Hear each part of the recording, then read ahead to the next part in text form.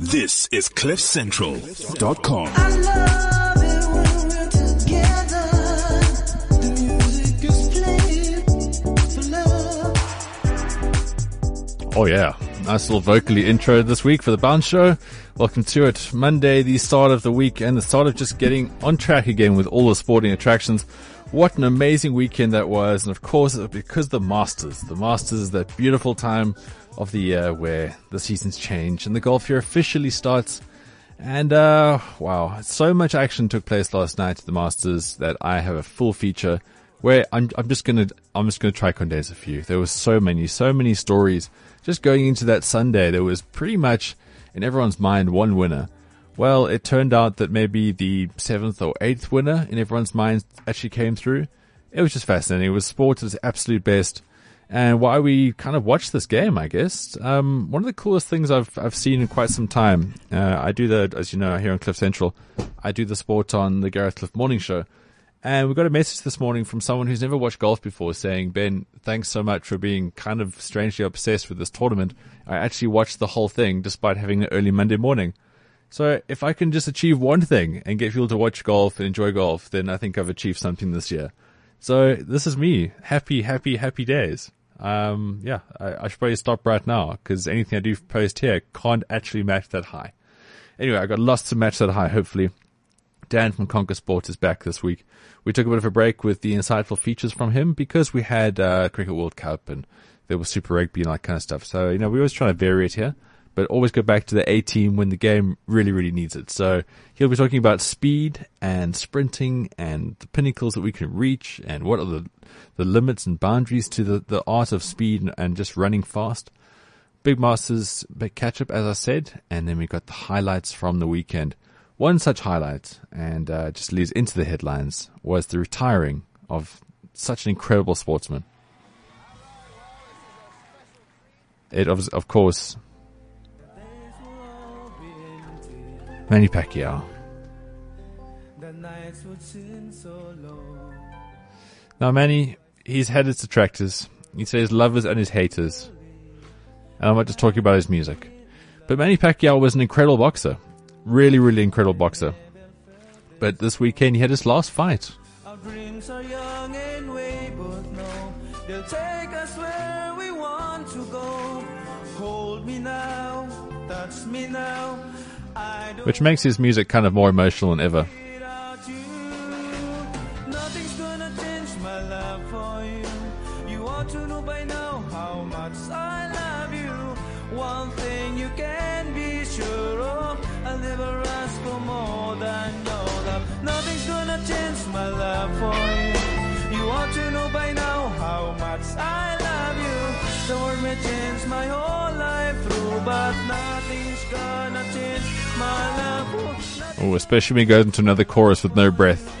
You ought to know by now how much I love you. One thing you can be sure of, I'll never ask for more than your love. Nothing's gonna change my love for you. So there you have it, Manny Pacquiao. His boxing career is done. His career record of 57 wins with 38 KOs, 6 losses and 2 draws, countless songs that no one ever heard, and of course he's got many other accolades.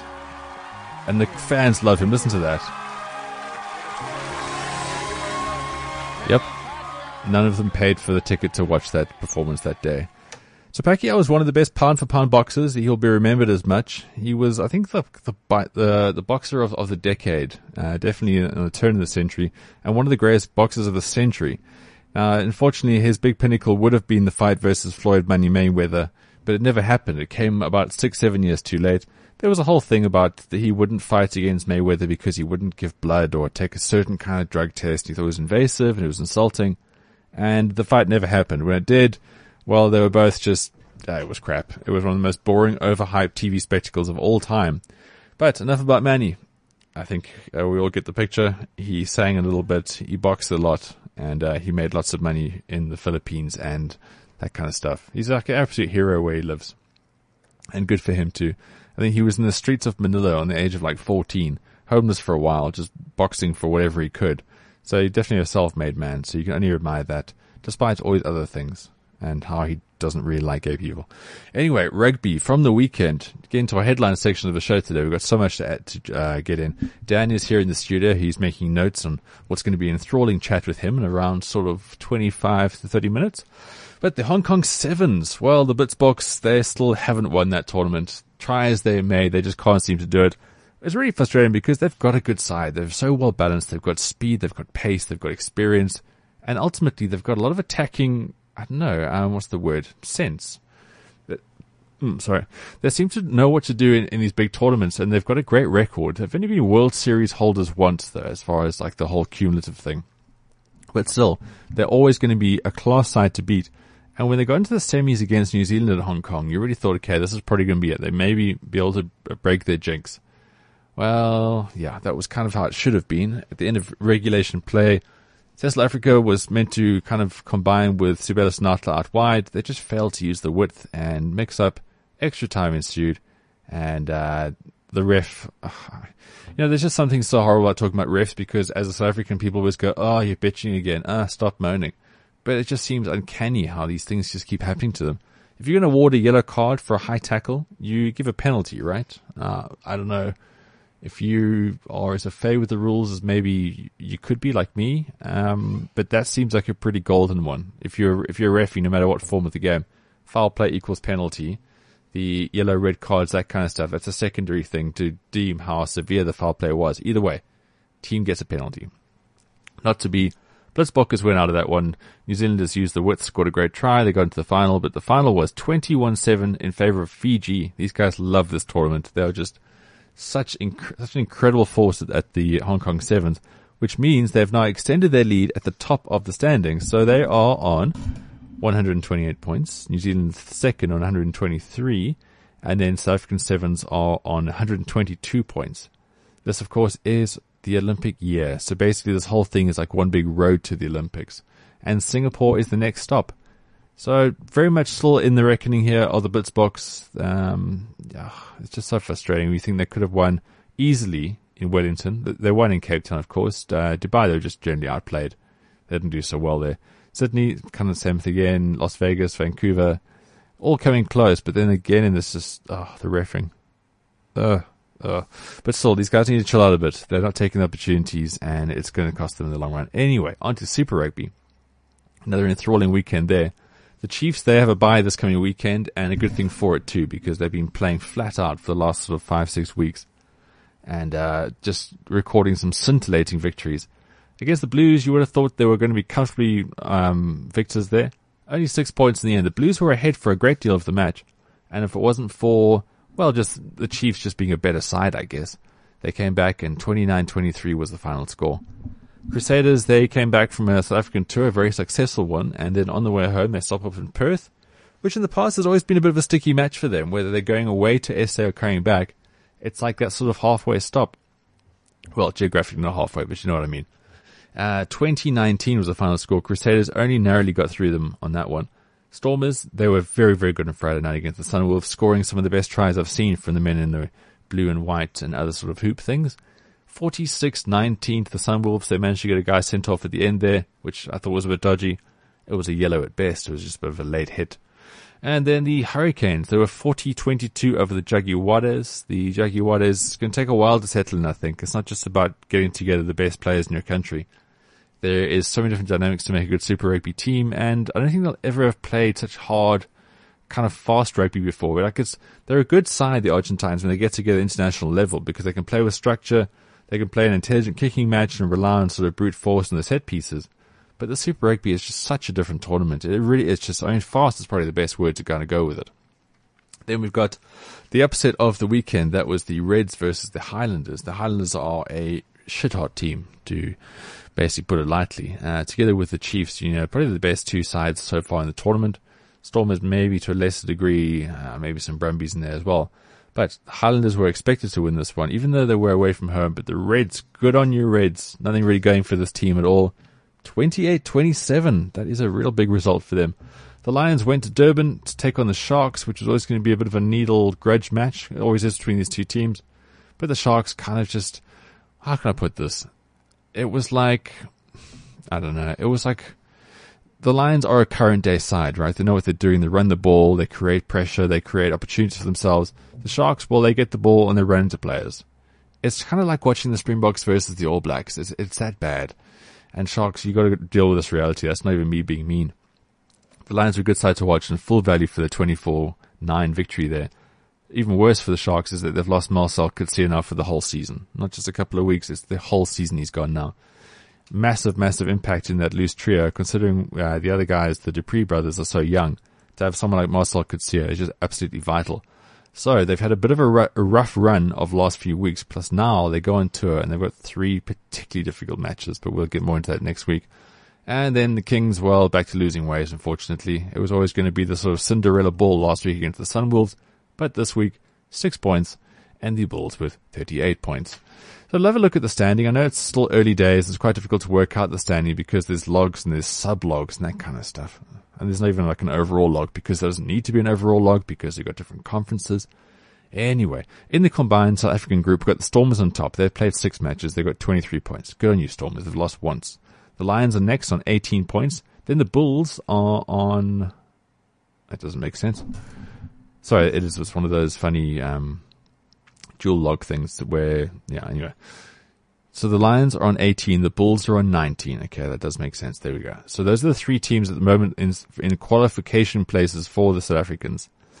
In the Australasian group, now that's when you combine the Aussies and New Zealanders, you've got the Chiefs way out in front. 7 matches, 29 points. It's massive. Brumbies are on 17 points after playing 6, but they top the Aussie conference, so they're going to second in the Australasian group. Then you've got the Highlanders, they're on 23, Crusaders are on 22, and the Hurricanes are on 20. Those are all your teams at the moment who are in qualification areas. Just the one Aussie team, it does not look good. 4 out of 5 of the New Zealanders are in that sort of section. And you got to think, well, the Blues probably won't eclipse the Brumbies. I think it's fair to say that, or the Rebels for that instance. But still, if your worst team in the country is the Blues, you're not doing too badly as the Rugby Nation goes. So that's your Super Rugby wrap for the weekend. Next up, we've got the English Premier League. What an exciting weekend that was. And it was kind of like, the further we go on now, the closer we get to just knowing that Leicester's going to win. So Arsenal, they were always dicking around with this mathematical chance of doing things here or there. Well, mathematical at best.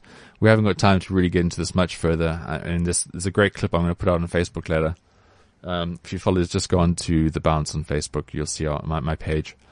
There's some really cool clips there from the Arsenal fans, the ever disgruntled Arsenal fans. They drew 3-3 with West Ham. They needed all points there.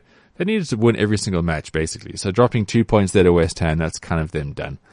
Watford 1-1 with Everton. Swansea City, they beat Chelsea, so it doesn't really make any difference whatsoever to Chelsea. They're about to get the Italian national coach to become their new coach. So whether they win now or not, it's not like they're going to make Europe pretty screwed all around, really. Southampton, they were 3-1 up against... they won 3-1 over Newcastle United. Now, Newcastle, they've got Rafael Benitez as their new coach who came in there. That Steve McLaren, I think his name was, the guy with the terrible bar rash and thinning hair. He went, and the team's fortunes have not changed. If anything, they got worse. Crystal Palace 1-0 over Norwich. Aston Villa, they went down 1-2 to Bournemouth. Man City with a good win there, which makes them go closer to Arsenal in their third position. 2-1 over West Brom. Leicester, they beat Sunderland 2-0. So at that stage, they went 10 points clear. Spurs then came back and they beat Man United, who arrived late because of traffic. So the gap went back to 7 points, and Liverpool, well, they're not phased by any of this. They just went and hammered Stoke 4-1. So have a look at that table right now. We'll see that Leicester are very much out in front. They have played 33 matches, 72 points. Spurs in the same amount of matches, they're on 65. And Arsenal, well, they've played one less match, as have Man City, but they're just too far behind. 59, 57 points respectively. But that does make your top 4, because Man United are 4 points below Man City after that in 5th. So you're not going to expect those top 4 to, I think, change. I think Man City, they're a decent side. They've got a good team. And they definitely will look to finish on the high here. And pretty much buoyed by some confidence they're getting from Europe at the moment. On to the other side of the coin, what do we got? So we've got 3 relegation teams. Aston Villa pretty much gone. Newcastle United, oh, shame, these poor guys. It's such a massive stronghold of football in the middle of England, but they look like they're going to be going down if they don't change things drastically, which I guess is what they wanted when they got Rafael Benitez back into it. Ex-Real Madrid coach, ex-Liverpool coach, and he can't do anything really other than draw this team closer to being an ex-Premier League team. They've only had 6 wins the entire season, just 6. Above them, just 2 points ahead of Sunderland, 27. Then there's a 4-point gap, and then we've got Norwich City, Crystal Palace, Watford, and Everton. Essentially, that is your kind of realistic drawing pool. Although I really highly doubt anything below Norwich, Sunderland, Newcastle United, Aston Villa. Those are your kind of 4 teams. The gap between them and Crystal Palace is a little bit higher, and I think the quality of team really is as well. There was some PSL action over the weekend, but nothing to really get into because Wits and Sundowns only play on Wednesday. But there was some CAF Champions League action, and that saw Sundowns in action against AS Vita. Now, that's a team from Uganda. Sundowns, unfortunately, going down there 1-0, but they've got a return leg in 2 weeks' time to see if they can still progress in the tournament, because that's what you want as these teams. There's big money in these things. You get this. You get new players, you get stronger, you win more stuff, you win more leagues, blah, blah, blah, blah, blah. Anyway, so they need that. That pretty much wraps up all your headlines. We're going to get into the golf section next. And we're going to start off by just setting the tone of how dramatic Sunday always is at the Masters. And this is kind of what we look forward to. Oh, shit. Is that Manny still going? Sorry, Manny Pacquiao still in the background. So, Masters section after this. Then we got the Conquer Sports section with Dan coming after the Masters section. Sunday. A day of rest, but also around here, come early April, more than occasionally, a day of drama. No greater reminder of that than the anniversary we celebrate this week. 30 years ago, the Georgia Pine shook as a story unfolded that at daybreak, no one had even considered. Yes, sir! Jack Nicklaus's stunning sprint through the second 9 to a 6th title wasn't the first Sunday drama here, and it wouldn't be the last. Masters Sunday drama has been about the improbable, sometimes impossible shots, which change the script and change a life. About long-delayed dreams finally realized, and those dashed. The reversals of fortune, Perfect. which turn on a dime that no one saw coming. There's always been something about this stage. Oh, what a shot! Incredible. Shakespeare couldn't come up with some of the stories told here. But maybe Edgar Allan Poe could. Oh! Masters Sunday has seen the tales of redemption. Is it his time? And those of determination. Stories that warmed our hearts and made us cry. For such a gentle sport, played in such a beautiful place, the doings here on a certain Sunday can sure make your heart just about jump right out of your chest. All the world's a stage, the bard once said. None, though, quite like this one. That was Augusta on a Sunday, eh? Gotta love how these Americans put together these absolute, extravaganzas. They're just talking about a round of golf for some people, but no, it's Sunday. It's where it all comes together. It's where golf is at its most special. And I gotta agree with you, you can't help but get caught up with the hype of the Masters. Some people don't even like the event. They say it's just too plastic, it's too synthetic, it's too contrived, it's just too perfect. I read this article recently about Clifford Roberts. He was the guy who put it all together with Bobby Jones back in the day. And he committed suicide, but he did it in the most perfect Masters way, because he lived on the estate, right? So he had an apartment in the clubhouse. Now, he put Augusta together because he wanted something that's just perfect. It's the greatest thing in tribute of golf and tribute of champions. And he wanted this tournament that was going to be the most special thing in golf. So Bobby Jones, who was the biggest deal back then, he was the amateur who never turned pro. He then won the calendar Grand Slam, which is basically the 4 majors in those days, all in the same year. And at the age of 28, he promptly retired from golf. Because back then, if you were a professional golfer, you were seen as a bit of a hood rat, a bit of a shifty guy, like a gambler, just kind of lower class. The true honor was being an amateur golfer. So Bobby Jones would never ever turn pro. That was for the common people. And golf that's how it all started with this tournament. But getting back to that Clifford Roberts, when he committed suicide at the age of 80-something, he had like cancer and he wasn't going to go very far.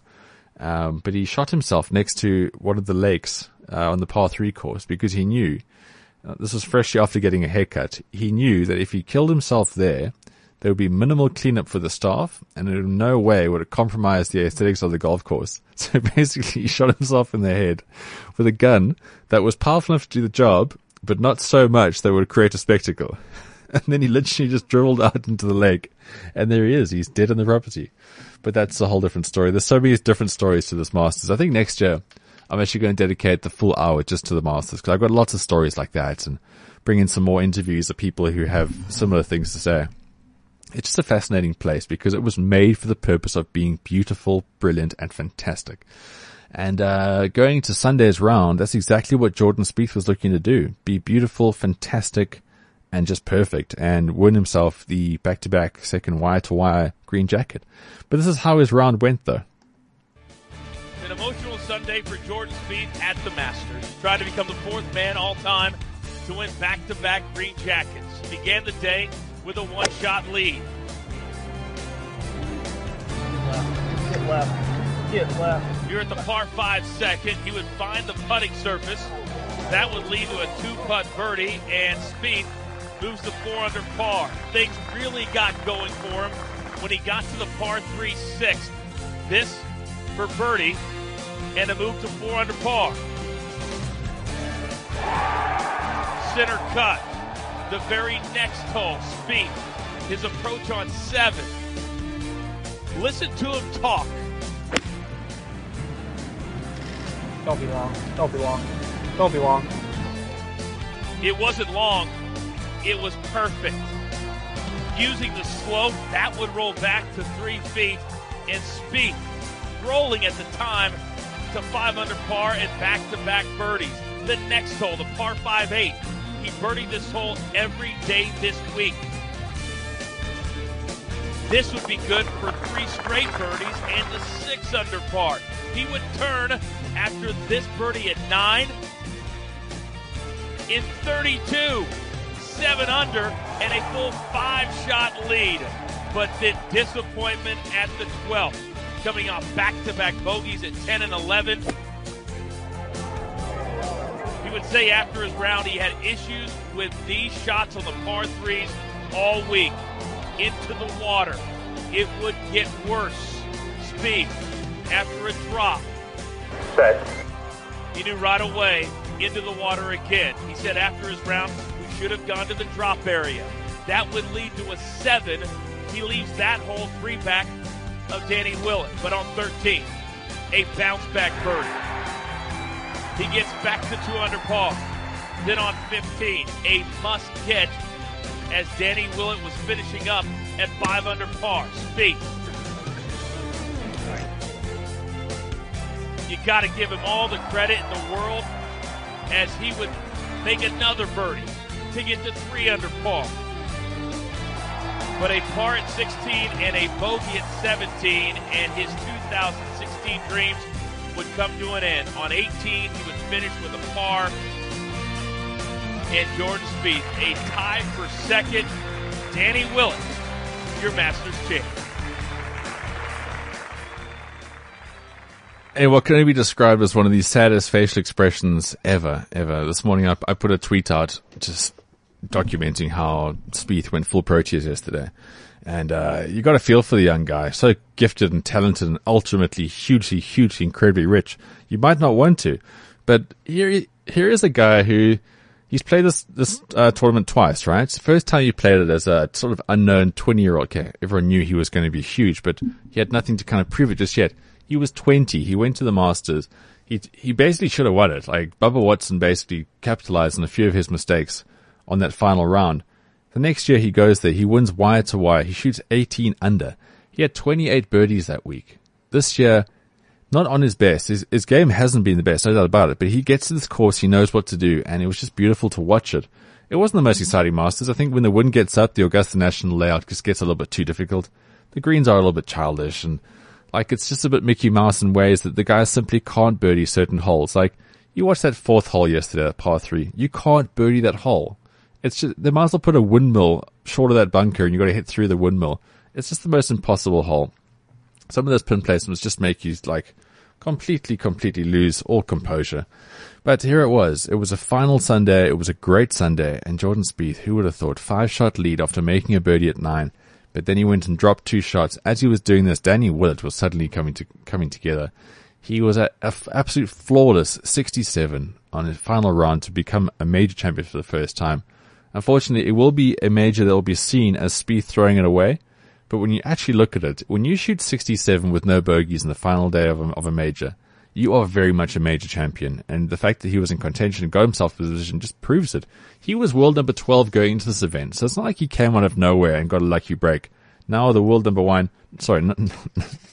9, Danny Willett's a real deal. I mean, this is a guy that took Rory McIlroy right to the end last year in the European Order of Merit. He's a good player. And even though this was his second time playing this tournament, what an incredible champion he is in himself. With Spieth, he's a real class guy. He was the first to congratulate Willett, and he basically called it for what it was. He played really great in that day. But just so sad, Masters being what it is, that the defending champion has to give the new champion the jacket. So there was Spieth essentially holding the jacket that was his after 9 holes. Here's a guy that everyone was writing the tournament off. You lead by 5 after you've made a birdie. After you've made 4 birdies in a row, you lead by 5. Nobody knew that you could go to the 12th. I mean, bogeying 10 and 11, there's no shame in that. They're tough holes. But making a 7 on the par 3 12th, one of the best wedge players in the world. He went to and dropped his ball where he knew he could just dial it in, and he duffed it like a hacker on at the driving range on a Sunday. He just chunked it terribly. The thing just made the water hazard. It was just horrible. But that is golf, and that is something that will make him a greater champion, I feel. Yeah, he could easily have won this thing yesterday and still gone out to be real great. But here's a guy who's now got real adversity that he's got to deal with now. Right now, he's thinking, I should be in New York City. I should be doing all the talk shows. I should have won this. I should have done that. Me. It's impossible not to think that way because you've got to be single-minded as a champion. So he's going to be going through all of that. He's going to be dealing with all of it at the moment. And the next time he tees it up, everyone's going to ask the question, how are you doing? Have you got over the Masters loss just yet? These journalists aren't very imaginative people. They will ask him this right up until he plays the US Open. They'll ask him this all the way through until he plays the Ryder Cup. Have you dealt with the Augusta disappointment yet? Can you imagine if Spieth gets drawn with Danny Willett in the Ryder Cup? Everyone is going to have this huge thing about this being a revenge match, how Jordan wants to get it back over Danny Willett. He's got tough times ahead, and it'll grow him into a much better player as well, I think. You know, the whole thing about you can't be a diamond unless you're going to get buffed up or whatever. There's a saying, it's a hallmarky card, but yeah, that's what it means to him.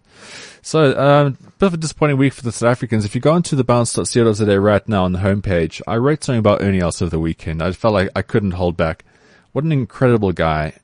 He's been such an amazing golfer for so many years. He's been at the top of the game for so long. Kind of dedicated his entire life to the game, and here he was, being reduced to a quivering mess with a putter in his hand on the very first hole of this year's tournament. It was something that obviously people jumped in the bandwagon of, and social media being what it is, there was a fair amount of ridicule being thrown around. But you talk about the composure that Jordan Spieth's going to grow into after this loss. For Ernie to have to go through that with the eyes of the world on him, and the fact that he still went and finished that round, and he came back the next day. He said when he got to the course on Friday, it felt like he was walking around with no pants on. Everyone was just looking at him in a certain way. They weren't sure whether to talk to him. They weren't sure if they should make eye contact, nothing.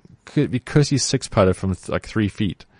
It's like golf just really is the greatest leveler of all sports. And if you're a big golf fan and you feel like I have gone along a bit too much on this, you've got to get into tournaments like this to really understand it. It's such a great game. And there's a reason why that golf course is just packed with people who are paying thousands of dollars, not rands, not ruples, whatever. They're paying thousands upon thousands of dollars to be there, to watch that and that spectacle. It's a really great thing. And long may it persist. Other highlights on the weekend was Gary Player's hole-in-one at the age of 80 on the par 3 course. Louis Oosthuizen's hole-in-one yesterday. I retweeted Golf Digest about an hour ago, and you can actually see how this hole-in-one goes. It's one of the craziest hole-in-ones you've ever seen. So those are the only real highlights, unfortunately, for the SA contingency. Louis Oosthuizen was the only one that made the cut. But yeah, there's always next year. And now this does mean the Ryder Cup's going to have extra spice, because if an English guy wins it for the first time in 17 years, the Masters, They're now going to get a lot more momentum going into September's Ryder Cup. But that is enough. I think I've talked golf to the ground. And if you're not a golf fan, I do apologize. But it's a special time of year for the sport. And as true to form, there it is. One of the most incredible Sundays at the Masters. Unfortunately, one of the worst meltdowns since Greg Norman. So next up, we've got Dan from Conquer Sport. He is in studio with me right now. And we're talking speed. We're talking sprinting. We're talking dynamics of performance. So what better way to kind of intro that than with the man of speed himself, the greatest. Asafa Paul ist der schnellste aus den Blöcken. Jetzt kommt Gay. Und jetzt ist Usain Bolt nicht zu halten. Nein, er gewinnt. 9,58 Weltrekord. Ein Wahnsinn. Now, Dan, as you've seen, that is in German. I like my speed being spoken about in German. They have the Autobahn, and sorry, there you go. Hello. Hi. Yeah, Dan, I like it in German. 958. So when you speak about speed, the first person you think of is Usain Bolt, no doubt about it. He's 29 at this year's Olympics, which means he's got one more chance of ultimate glory. He won the double, the 100 meter, the 200 meter in Beijing. He then followed it up in London. And now he's in the mix to do it in Rio. Then where do I start? Because if we talk speed, like people have done tests on this dude. They've studied everything about him. He's a complete freak of nature. I hope this segues beautifully into what you want to talk about today. Because for me, out of all the sporting stars in the world, I am most fascinated about him. And I think a lot of people are, and I think one of the reasons why is because he is just a freak, and we look at this guy and we think that there's absolutely no ways that anyone will ever be able to run faster than that. It's so true, because when you look at him for the last sort of 8 years, and you look how he's beaten people, he's finished the race looking around and celebrating. Right. He hasn't had his last win at the World Champs, he really had to come back. I mean, you can see the guy's form wasn't there. And that was a hard, almost ugly win in his standards. Yeah. But he still did it. There was still no doubt about it actually come race time. Right. So and then that kind of leads to that standard, that age old question of like, will we ever be able to see someone who can run faster than Usain Bolt? And, conventional wisdom says that no, that this is the absolute pinnacle. And that kind of inspired me to write this article, because when you look back at the history of athletics and any sort of athletic capabilities, that definitive line of what's considered impossible and what's, achievable is constantly shifting. I mean, in 1954, when Roger Bannister ran the mile in under 4 minutes, that was considered an impossible feat. When Jim Hines in 1968 ran the 100 meters in under 10 seconds, that was considered impossible. So when you look at Usain Bolt now and we think that there's absolutely no ways that anyone can run faster than this guy, well, maybe we should change that perception, and maybe we should think that no one can run faster than him right now. But history shows that we're constantly improving and constantly getting better. Oh, sure. I mean, every time you get around the Olympics, they show you these great infographics of where the 100 meters has got to. I mean, if you look at the early 1900s, in like 10 seconds was like never. Exactly. Ever. Exactly. Now, if you're not breaking 10 seconds, you're not really at the Olympics. Same goes for that mile. I read a book back when this stuff fascinates me. So I always try things in sport because I don't like just watching and drinking beer anymore. You've got to take it further. I actually started training for the mile. So I read this amazing book about Roger Bannister's life. I read up about the fact that during his time, there was him, there was this Aussie guy called Landy, and some American college kid, and they were all vying for the same thing. They wanted to be the first guy to break the barrier, the 4-minute mile. And it's just crazy what these guys went through. So I was doing the same training while reading this book. Okay. And realizing how bloody difficult that's... Did you do it? No, I kind of, what was it called? I tore something in my knee. Anyway, that's not important. Right. I generally break down in life, unfortunately. Fair enough. I'm not made of strong stuff. Which is why you're here chatting about it. Which is why I'm here talking about it. And I haven't actually broken the 4-minute mile.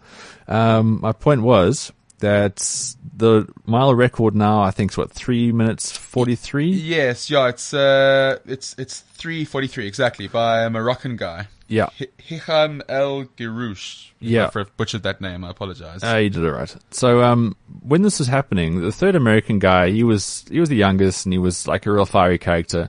He was the best America had, but this Landy was actually the best runner. Okay. And he was obsessed with it. He was completely obsessed with it. He was part of this Australian school where they had this like camp of these like Spartan runners. And these guys would run stupid distances at all times of night. Even Landy, when he had a day job, he would wake up at like 3 a.m. and he would just do speed training, and he would run great distances, be home by 5, and then go do work, and then in the evening again and do the same thing. Wow. So he was completely obsessed. Bannister wasn't, though. He was just clever about it because he was a doctor and he was in medical school. He went about this very differently. But Landy's times were getting better and better and better, but he could never get the 4-minute mark, right? Bannister was running less, but then suddenly on that one day, that fateful day on the 6th of May, he did it.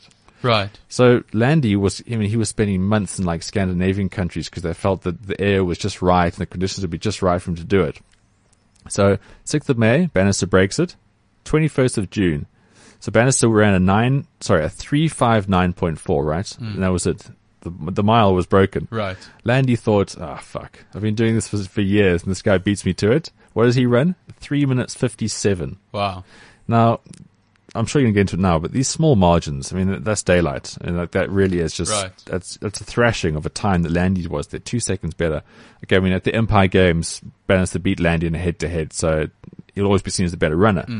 But the fact is, the psychological boundary like that, it's just so difficult to kind of quantify, but it's so real. Right, and that's kind of what I get into in this article. I mean, I chat to a guy whose name's Lance Walker. He's the global director of performance at the Michael Johnson Performance Center in Texas, and we talk about all the physiological ways that you can improve sprinting. I mean, anyone can get faster, Sure. Even on the day. If starting techniques, potentiating different muscles with weight training, etc., etc. I mean, speed training is quite a known variable, I suppose. But what was very interesting is that he says that the next frontier of speed training, and I suppose any athletic development, is what happens above the neck in the brain. Yeah. And he actually says that he's scared to think of where we can go, because if Usain Bolt's running the times he's running, and as you say, Bannister was running the times that he was running, and etc., and all the guys that are running now, that's happening all below the body with improved equipment, nutrition, training, etc. But if we can unlock the potential in the brain and remove those psychological barriers that we know impact performance, what sort of capabilities will these guys be putting out? It doesn't take you back a step there, because a lot of people just believe, I've gone through these things. Like, I find the best training, everyone to be in the best shape of your life, become a sprinter. Yeah. I've got one of the speed shoots I'm going to start playing around with. No, I'm taking this very seriously. Okay. I'll write more about it. Doesn't take you back a bit, just to what a 100-meter race is. This was Michael Johnson who we're talking about today. The 100 meters. We like to talk about 100 meters as being in phases. The explosive start. Then there's the drive phase. Head down, keeping low, allows the buildup of speed. Pushing out the track with the toes. Arms pumping back and forth. Use for body strength. It's all about acceleration. The stride phase. Now you're approaching maximum velocity. Head in line with the spine. Relaxed. Elbows at 90 degrees. Stride extended. The classic high knee lift. If it's close, you'll need to lean for the line. 100-meter sprinters are powerful, of course, and generally not too tall, as height and long limbs have long been regarded as a major disadvantage in the early phases of the race. But not too short either, as a good stride length is an advantage in that final sprint for the line. So that's just kind of physically what the 100-meter breaks down to, right? Now, what you're talking about here is that anyone can kind of get to that level where you're going to have the lever's doing the right sort of thing. You've got the fast twitch muscles that are firing with the right amount of power and pace and endurance that are needed for that. You're not really breathing a whole bunch here. That lactic acid is building up hard. So many guys have gotten to the position where they tick the boxes for that. What you're suggesting is that progress is now going to come from, like you say, above the neck, which then brings me on to a show that I'm watching at the moment called Limitless. Yeah. Now, the NZT pull. Right. And talk about how you literally can do anything. But what's the future, though? I mean, can people train for this? Yes. So is it about aligning these things and just understanding them better? I think to understand what we're kind of talking about, it makes sense in a sport like golf or cricket, where your psychological barriers, or in any skills-based sport, where psychological barriers and mental blocks directly impact performance, and we understand what that means. We understand how choking and yes, we South Africans do know that exactly, but it doesn't quite make sense for us in a purely physiological sport. I mean, in 100 meters, there's only one way to beat your opposition, which is to run faster. So you would think that it's less psychological, but studies have shown that the psychological barriers involved in purely physiological sports are as much of a factor as they are in skill-based sports. There's a thing called the NFL Combine, which is before the NFL draft, a whole bunch of college students gather together and they basically strip them down, and there's no cheerleaders and there's no crowds, and they have to perform certain tasks. One of those tasks is the 40-yard dash. And now this guy, Darren McFadden, who's now a running back for the Cowboys, the Dallas Cowboys, he worked with Lance Walker and the Michael Johnson Performance Center, and he ran a ridiculous time in his 40-yard dash. I can't find it, but it was the third fastest of all time. And then he phoned Lance and he was like, wow, I can't believe I did that. And Lance was like, oh, well, how were you feeling while you're running? And Darren said that he doesn't remember running. He has no recollection of it's like an out of body trance state. Exactly. Lance calls it a subcortical state where his body was just moving in a way that he wasn't thinking about. And now, because he knew how fast he could run, his second race, he added 0.2 seconds to his time, which over a 40-yard dash is quite a lot. And the reason being is because now he was thinking about it. Yeah. So if we take that same philosophy and apply it to any sort of training, we can see that there's empirical evidence that shows that the brain does get in the way of the body. And if you can remove that barrier, then there's no telling how far you can go. So, yeah, it's fair to say that Carlos Brathwaite was swinging a cricket bat. He wasn't trying to hit sixes. Right, exactly. He just looks so fluid. I mean, when you see Lionel Messi kind of like, slaloming through defenders, he's hardly thinking about it, is he? He's just kind of going through the motions. No, it just looks like he's back in as a kid. Same thing with sprinting. Same thing with throwing a javelin. Same thing with high jumping. If you can tap into that subcortical state, the body's ability to kind of negate the brain's obstacles potentially could see people breaking Usain Bolt's record, and could see people smashing records that we thought were impossible. Sure, but now just going back to sort of the actual dynamics of a human being. Now, I know that like the mental thing, we're talking about shaving things here. What would you believe would be realistic in 10 years' time? I mean, it's a bit of a guess for both of us. Yeah. What would you realistically think that 100-meter time could be in 10 years' time? Oh, look, I'm hardly a sprinter, and I don't really understand. If you just look at the history, right? We spoke about the fact that the 10-second was a barrier. No one ever thought they could get it. Then it went to 9.8, that it was 9.7. Yeah. 9.58 is what it's been now for 8 years? Look, I think as time goes on, the record will get broken, but the differences between each record being broken will be so tiny. It'll be 0.1 of a second the next time, 0.1 of a second the next time, maybe 0.001, so because the margins are getting so much smaller, I think they will keep getting broken, but it will, the curve will kind of regress to almost a straight line, I think. Yeah, I guess it is. But never actually reaching a straight line. I never think we will get to never a plateau. stop. It'll always, okay. Because that's how I see it now. I think the big strides are all done. Now it literally is just the little increments that are still going to have progress, but not a big thing. Right. Which gets us into two things, Dan. Two questions that need to be asked. I didn't want to take the chat here, but Okay. unfortunately it will when you talk about performance and human excellence, Yeah. is the modification of performance enhancers. Yeah. Now, I'm not just talking about the illegal ones. I'm also talking about the legal ones, as you say, like how you position yourself and your training, all that kind of stuff. Yes. But the stakes getting higher and higher, and you need to break world records to become known as the best and do all these kind of things and to make money ultimately. I think it's going to open up a whole new level of drug cheating. Secondly, though, and this is maybe a slightly more ambitious, perhaps more left field way, is just genetic grouping. Yeah. Now, if you are, say, bad example, Marion Jones, right? And you are, say, Usain Bolt, good example. Yeah. They should have a child. Well, If they had children and similar things happened, then I reckon we've got a better chance of going 930. and that's actually been done before.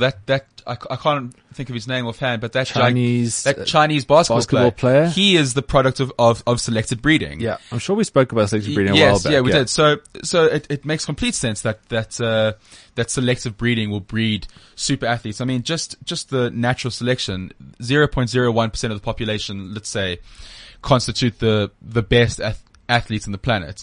They're just going to get better because they're going to breed and the natural selection is going to kind of take its course. So just from a purely natural selection point of view, athletes are going to be getting better.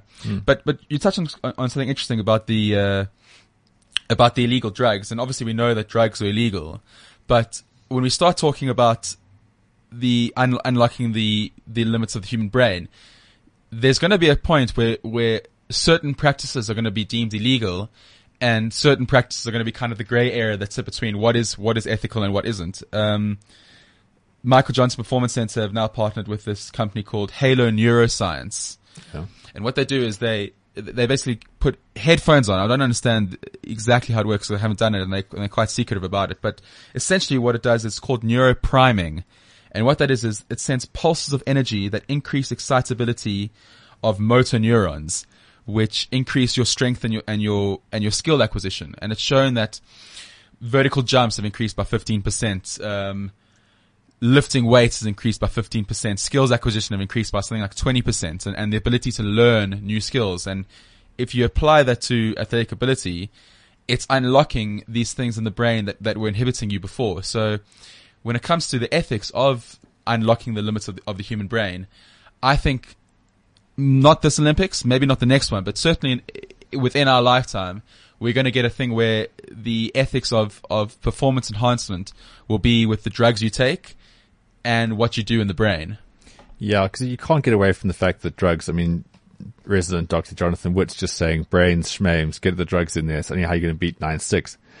But like the show Limitless, I mean, we talk about inhibitions, right? Your NFL example there. The guy ran, he achieved, it was amazing. Yeah. He was then boxing himself into thinking, I'm going to try that little bit harder. I'm going to do this because I need to do this because that's going to be difficult, whatever. Ran slower. If we can somehow engineer, again, I don't know if this will be legal or not, if we can engineer a drug that will give us the same effects of being drunk without the physical limitations of being drunk. Right. Because that's all booze is, right? I mean, how many times have we been at places and agreed to stupid things like running the Comrade, okay, that's a bad example, like running the Two Oceans or riding the Argus or 94.7 after just being boozed with your mates at a braai? For me, none. Okay, I've never agreed to do any of those things, but I hear what you're saying. It's because you're smart, Dan. Yeah. This is why I have you here. Right. So if you could have the inhibitions taken away pre-race, right, without having a bar rash or just feeling like you've had 6 beers, we need to make this drug. I know it goes back into that whole limitless kind of sphere. Yeah. But if we can have I'm losing what the word is here. Inhibition and annihilator. Yeah. We can create that. There's I think half a second. See, but that's the thing that they were saying, is that it's not necessarily a drug that we'll have to take now.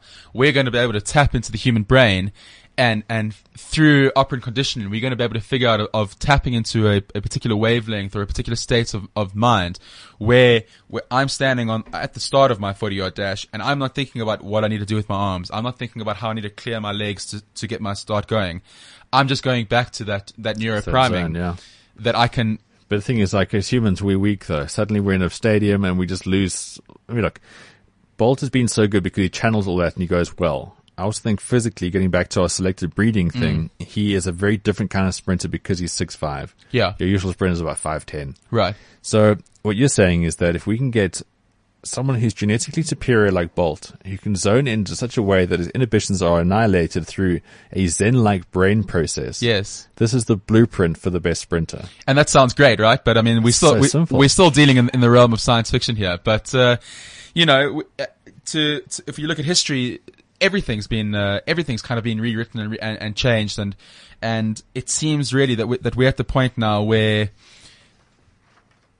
we are on the verge of something very new and very exciting. And if we can unlock the limits of the human brain, as you say, you know, the possibilities are limitless. They really are. Well, Dan, unfortunately, we have run out of time, but this is a fascinating topic I'd like to bring up later on. Like I said, I'm going to start doing some sprint training at the moment because I've got one of the speed shoots. There is a really great documentary we must try to find. Michael Johnson goes to Jamaica because he wants to find out what makes these Jamaicans tick and why they're so good at sprinting.